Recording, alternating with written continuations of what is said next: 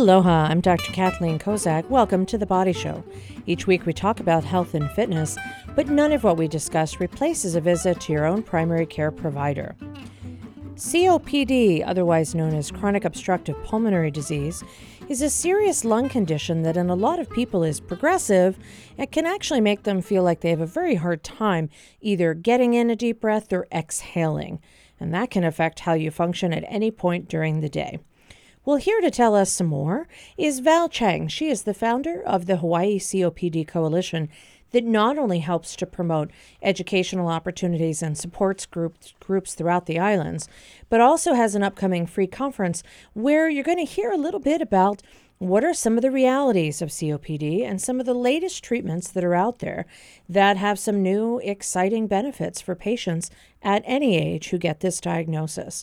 So thank you for joining me today in the studio, Val. Oh, thanks so much for having me. And one of the things I love talking about and I get to talk about during this conference is traveling, because the world is opening up again and we can do it more safely or more dangerously. I personally like staying healthy, and I like the idea that we can marshal our resources to be as safe as possible for ourselves and our loved ones.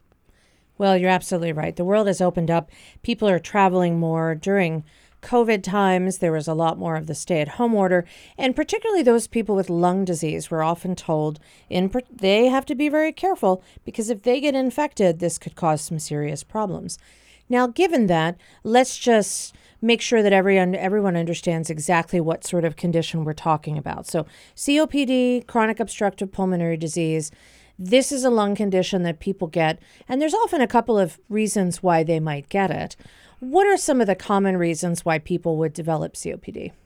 Well, there is a hereditary component, and we always encourage everyone, which the American Thoracic Society suggests, that everyone that has chronic obstructive pulmonary disease get tested to see if they have the known genetic forms, which is alpha-1 antitrypsin deficiency. And that has slightly different treatments, and it can also cause liver problems. So it's really important that people that have disease, especially when they're younger, get tested so that they can make sure that they get all the treatments that they should. And if they have it, they might want to have their loved ones also get tested because it is a hereditary thing. They are trying to do more research with spiromics and COPD gene to try to figure out other hereditary linkages for COPD, chronic obstructive pulmonary disease. It's like asthma, sort of, but as you know, asthmatics can win gold medals. As long as they pre-treat and they, take care of things. But with chronic obstructive pulmonary disease, it's almost like an asthmatic, except you can take all the treatments possible, but you never quite feel like you did before you had this problem. You feel like somehow you're breathing through a straw all the time instead of with regular full nostrils and clean air. Now, smoking plays a role in COPD. Yes, definitely. And we know that a lot of folks who get diagnosed with this, there's a minority that may have a genetic component. There's another minority that may have no risk factors. There's some that might get it as an evolution of another medical condition of their lungs. And then there's the smokers. And environmental, too. We're very concerned about people possibly from fires, like the fires on Maui, the 9/11 responders, all of those people, they have exposure. And some people have exposures from work, firefighters are at higher risk and those kinds of people. But yes, smoking is a very high risk, whether it's electronic or traditional tobacco products. And that's why we think it's really important that the Hawaii legislature has finally decided they're going to help regulate electronic smoking devices because they recognize it's a huge health risk, public health risk. Well, and we did hear from Joshua Chang just a couple of weeks ago, and he was talking about how there were some issues regarding how, a lot of the people who start with electronic cigarettes, whether they're attracted because of flavoring or a variety of different elements, they often turn into someone who either continues with electronic cigarettes or they're significantly more likely to start to smoke what are called combustible cigarettes, the traditional sort of tobacco-based product that we think about. So, Or do both. or do both. There you go. Do both. So we know that smoking is a risk factor. The symptoms of COPD that people have most often may lead them to go see their doctor. And those symptoms might be having trouble breathing, feeling breathless, having a cough that just doesn't seem to go away. Having mucus that doesn't go away. You keep having mucus every day for 3 months, 2 years in a row. That's chronic bronchitis. And so what sort of test might someone need to ask their provider for if they're concerned about having COPD? Yeah, there is a very simple, non-painful test. It's called spirometry. They might do it in their own office, or they might send you to a pulmonary function lab. There are pulmonary function labs at all the major hospitals. And the test can take, a few minutes, 15, 20 minutes, or it can take 2 hours, depending on how much coaching you need. There is a trained respiratory therapist that works with you to make sure that you do all the steps properly so that they get the best possible results.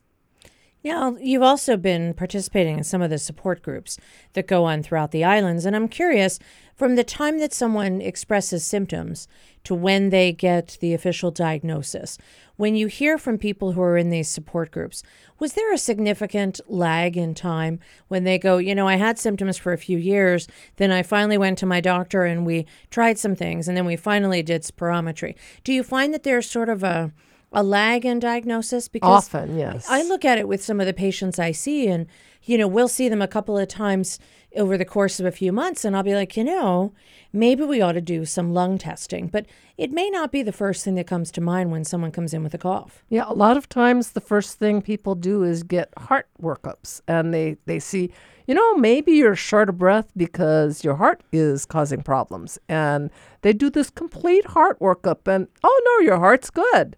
And then they start looking for other causes. And actually, you can have both. You can have heart problems and lung problems. And sometimes they just stop when they find one and they're done. That's very true. I think sometimes we forget that there can be a multifactorial explanation for things.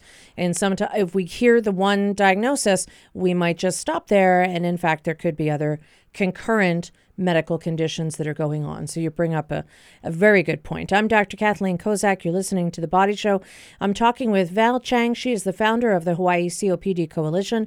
When we come back, we're going to talk some more about what are some of the symptoms and what are some of the basic treatments and how to make travel safe. We'll be right back. Stay with us. Support for The Body Show comes from the HPR Local Talk Show Fund, which helps Hawaii Public Radio sustain and grow its locally produced talk shows. Mahalo to contributor PCAT, Pacific Center for Advanced Technology Training. Welcome back to The Body Show. I'm Dr. Kathleen Kozak here with Valerie Chang. She's the founder and the head of the Hawaii COPD Coalition. And we're talking about this condition because this is very important for people to recognize. There may be a delay if somebody has some pulmonary symptoms and they don't seek care or they wait for their cough to go away, and it just seems to never do that they may actually have an underlying lung condition that is causing troubles that can be progressive, and there are some ways that we can try and reduce the rate of progression of this lung condition. So right before the break, we were talking about some of the risk factors: genetic, environmental, occupational, smoking as a recreational activity, and we talked a little bit about how you get diagnosed with this condition. Now, you've been the recipient of a diagnosis like this, and you know how it feels to go from, I feel great, to what's going on, to what do you mean I have this lung condition? What did that feel like? It's really scary because you always hear it's fatal. Oh, no, I got to get my affairs in order and all of that. But actually, there are many of us that live pretty full and active lives. I travel about 30,000 miles a year. I do most of the things I want to do. There are a few things I have to do differently or slower, and it does take more planning. But pretty much most things I want to do, I can still do. Now, one of the treatments for this may be inhalers. And that's a mainstay of treatment that has evolved over the last couple of years of a variety of different types of inhalers, but they help people to be able to get in and also exhale the air that they're taking in more effectively. You've used inhalers. Have you ever used it incorrectly? Like when you think about when you first started, I remember seeing people demonstrate how they use their inhaler in my office, and I just started in medicine. And, I used to see people like puff it in the air and just trying to catch it. And it was hard because I had never used an inhaler. So to try and demonstrate this for them was a little more difficult for me until, I tried to get one that didn't have any medicine in it so that I could show them. But there's a bit of coordination that is required. Yeah. And actually, they have so many different ones now that it's really confusing. There's dry powder inhalers. There's soft mist inhalers. There's the traditional inhalers. The traditional inhalers that people call puffers, you can use a spacer with, which is like a little tube. And you use that so that more of the medicine goes in your lungs and less goes in your throat and mouth and cause side effects. So there are, the good thing is if one inhaler, you just can't really get it, people can ask you or their doctor and say, can we try a different one? Because I'm having a hard time coordinating this and making sure I'm getting it. And I don't feel like I'm getting any benefit from it. Well, and I have to tell you, there's more than one kind of spacer. Yes, I did not realize this. When my husband had to use an inhaler, he's like, I was told to get a spacer. And I said, oh, it's real simple. This is what it is. And he went, well, I found there's like 10 different ones. I'm like, are you kidding? So there's a lot of different spacers now. So making sure you're using it correctly may require additional equipment. But once you get good at it, you really do well with that. Right. And you should be able to, sometimes it takes like a few weeks, but you should be able to tell the difference when you've taken your medicine and when you haven't. And it was really weird when I took one medicine, I could actually feel it wearing out. And it was supposed to last 12 hours, but after about 8 hours, I was like, it's kind of worn off. I can feel it. It was like it was slowly draining, like how when you have a pail of sand and you're draining it and all of a sudden it's just about gone. And you're like, but it's not 12 hours. Well, that gets to another issue, which I think is often going unsaid. And that's the fact that, a lot of times there's this one-size-fits-all approach to medications. And some medicines get metabolized different by certain people. There's liver variations, ethnic variations, kidney variations, general metabolism variations. And so very often we think it does one thing and it should work this way and it's supposed to work 24 hours or 12 hours or whatever the case may be.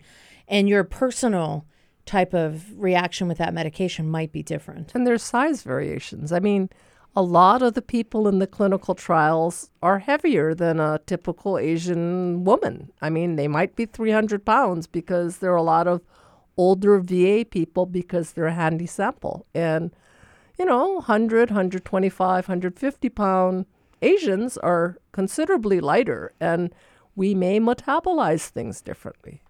Yeah, there's certainly been a lot of studies looking at the efficacy of medication based on metabolic parameters that I don't think we recognize clinically in medicine as often as we should. So beyond the use of inhalers, there are some other things that you've had to do to make traveling safe. So sometimes people have to bring oxygen with them when they're going on planes. And that can be sort of a difficult thing to arrange. What's been your experience, either yourself or through some of the people in the support groups you've heard from, if they get to the point where they need to carry oxygen when they travel?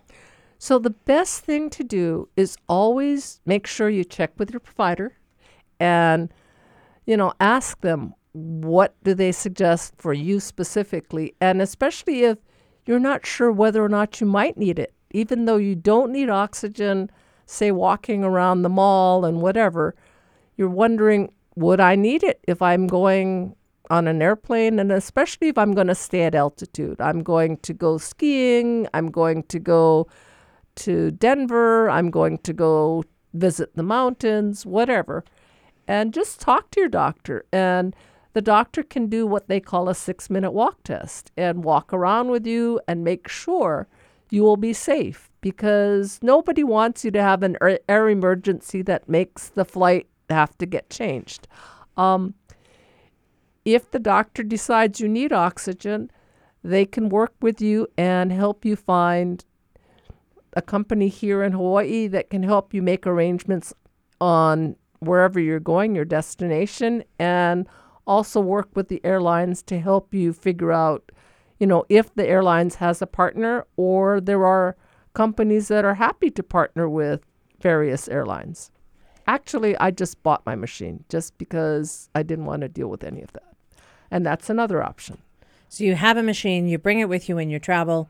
That's part of your planned preparation in advance. Yes, and then I bring my batteries, and then I know all of my equipment works, and it will work the way I expect it, and there's no surprises. And if people rent it, they should try to get it a little before their trip so that they can make sure everything's working the way they expect and there's no surprises. Always important. Try it out before you go somewhere adventurous so that you know if everything works. Yes. All right. Now, is that one of the things that you've said can help you make travel safe? Yes. And actually, before I even bought tickets, I would always call the airlines and make sure I fill out all the paperwork they want, because each airlines has the right to choose whatever paperwork they want. And unfortunately, they don't all choose the same form. And if you use a form that they don't like, it can make life more challenging. And you don't need challenges when you're traveling. Are there other things you do to help make sure that your travel arrangements go smoothly? Do you fly at a different time of day? Do you try and fly and keep a certain type of seat, or make sure you're sitting next to someone you know? Or what other things have you had to do to help make it safe? I think everyone likes to fly nonstop. Flying with as few stops as possible or nonstop is ideal, because you don't want to stop all over the place. Every time you stop, there's more chances that something may occur when you're stopped. And who knows? You don't want to be stranded in a strange airport or anywhere else. And it does help if you ask to be seated closer to the front so you don't have to trek your oxygen all the way to the back of the plane and, risk bumping into people with all your gear. Travel light if you can, because you're already going to have to carry your medicines and your oxygen, and just plan for everything to take longer than you expect.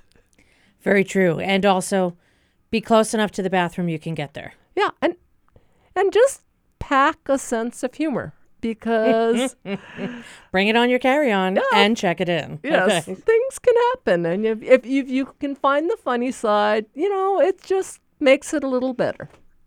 All right, I'm Dr. Kathleen Kozak. You're listening to The Body Show. When we come back, we're going to talk about some of the ways that people can get educated if they have questions about COPD, or if they or a loved one have this diagnosis. Where could they learn more? We'll be right back. Stay with us.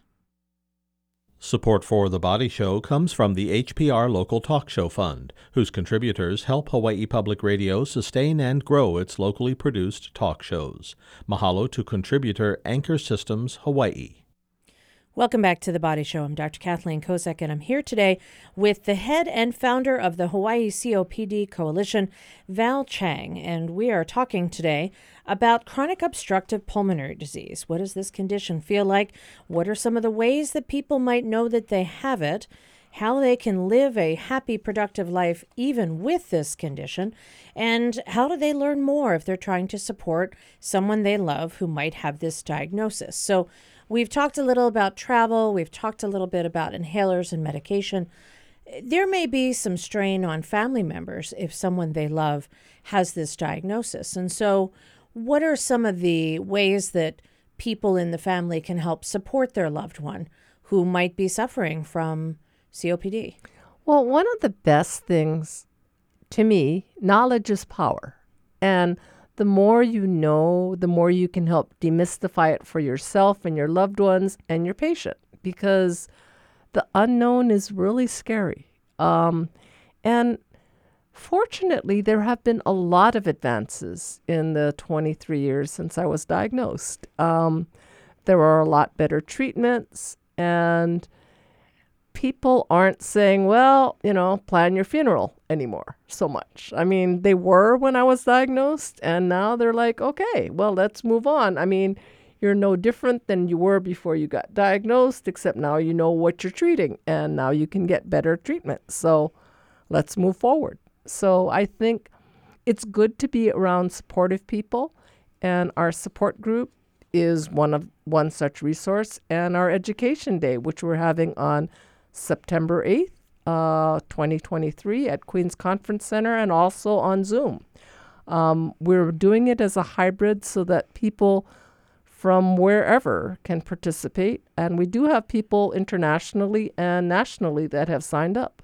And we're very excited, and we're happy that the local people can see the exhibits and get to, talk more one-on-one, but we're happy that at least we can serve people nationally and internationally if they choose to participate. What sort of things might someone learn at the conference? Well, I think one of the things you're going to talk about is myths. There's so many myths about COPD, and trying to redirect the conversation so that it's actual facts instead of all the bad baggage that has come along with it. We're also going to talk about traveling because people are traveling and we want people to travel as healthily as they can. We're going to talk about pulmonary rehabilitation, which is one of the best treatments that you can possibly have, and it's even offered live in Oahu. And there are some really exciting movements to have it virtual as well, and we'll mention that in passing. And then there's also going to be a talk by Dr. Crowley about the new and exciting treatments, including valves, which are very, very minimally invasive so that you don't have to have your chest cut open or anything, but it can really help improve breathing for the well-selected patients that benefit from it. So it sounds like it's going to run the gamut from, the traveling that we've talked about today, some of the facts about COPD. We have some great folks who take care of patients with this, who are going to actually talk a little bit about what are the most common questions people ask and why do they ask that? And a lot of times people look stuff up on the internet. And, I just saw a patient earlier today and she asked me something and said, but this is when I looked it up on Google, this is what they told me. Dr. Google always has an answer, right or wrong. It has an answer. Right or wrong. And these days I have to say, I've seen it veer more towards correct than initially when it was really hard to know exactly what sort of medical information you were getting. At least now prioritized are some of the sources that tend to have a little bit more credibility when talking about medical issues. But it always brings up questions. Not everybody has the worst case scenario diagnosis. You mentioned 23 years ago. It kind of mirrors how long I've been in medicine. And so, I've seen things change over the last 2 decades and more and seen how we approach things differently. And we have different parameters for various conditions. So it's nice to know that there has been some advancement in medicine and to be able to see that and hear that and know what the latest is. I find it fascinating. Pulmonary rehab, it's kind of like cardiac rehab. If you have a problem with your heart, generally, as long as it's safe, exercise is going to help you. But the same thing goes with your lungs. If you have a problem with your lungs, generally exercise is going to help you. But there are some things you have to watch out for. You can't push it too hard. You can't get yourself to a situation where you can't even catch your breath. There are some professional people who can train you how to do what's called diaphragmatic breathing, really using that muscle of your diaphragm to help you with your breathing, almost like singers need to do, because they need to be able to help support their air and help to manifest sound in that case. In this case, it's just, oxygen transfer. So there's some great information that I think people don't realize. There's a lot that people can empower to do themselves, whether it be breathing differently, pulmonary rehab, if there's lifestyle issues they need to work on to minimize their risk. A lot of different areas that people can emphasize that can only help them get better. And I think being a part of education days and support groups help them see that there are a lot of people living pretty full and active lives, and one doesn't have to just go find a place to sit down and start planning their funeral. I mean, we are living a lot of people. There's a guy with a double lung transplant that has been traveling around, and it's 10 years since he had his transplant, and he's still doing fine. He's traveling all over the place giving talks. So, there's a lot out there right now. Now, you also host support groups. Yes, we do. And that is also a hybrid. We do that via Zoom and also on at Straub Medical Library. And everything is on our website, hawaiicopd.org. They can find information about both the support group and the education day, and they can sign up because we want to make sure no one gets left out. And if they sign up, we'll make sure there's space for them. And these resources are free. Everything's free. And we also refer people to other reliable resources because we don't have all the answers. And there are wonderful other organizations like the COPD Foundation, American Lung Association, many organizations that are all trying to help improve people's quality of life and quality of breathing. And this is open to all medical centers. I mean, this is not a Straub thing. This is not a Queens thing. This is a Hawaii COPD Coalition event. Yes. That happens to be in one location. But the idea is to get patients or their loved ones who have questions about these conditions to learn about it in an open forum. Yes, and they can also contact us, and we're happy to try to respond as best we can. If you had to tell somebody who got diagnosed today with COPD what they should do, what advice would you give them? You've been through over 2 decades of learning about this. What would you tell them that they should start doing today? I think they should find out first whether they need oxygen, supplemental oxygen. If they don't need supplemental oxygen, ask their provider, are there any limitations on what I can and can't do? And would pulmonary rehabilitation help me? And if it will, can you refer me? And can I start that? And can I start getting a customized, personalized exercise program so I can get as strong and healthy as I can? Start with the empowering. What can they do? And then talk with them about some of the challenges. You mentioned some of those today. Learn how to use your inhalers, but learn there's ways to make it easier. Yeah, and actually there are a lot of good videos on how to use your inhalers correctly. Well, and I know that I had to watch a bunch of those before I had to educate people because I had to learn it first. Well, I really want to thank you, Valerie Chang, for sharing your expertise with us today on The Body Show. And the website, if people want to learn more? hawaiicopd.org. Easy enough. If you'd like to hear the show again, you can always click on hawaiipublicradio.org and follow the links to The Body Show. You can also find The Body Show on the HPR app. Our engineer is David Chong. I'm Dr. Kathleen Kozak. We'll see you next week when we talk more about health topics right here on The Body Show. And if you want to hear more about COPD and the Hawaii COPD Coalition, certainly there are some great opportunities to do that. And the conference is coming up in just a short couple of weeks, and we hope to see you there. Thanks again for listening. We'll see you next Monday.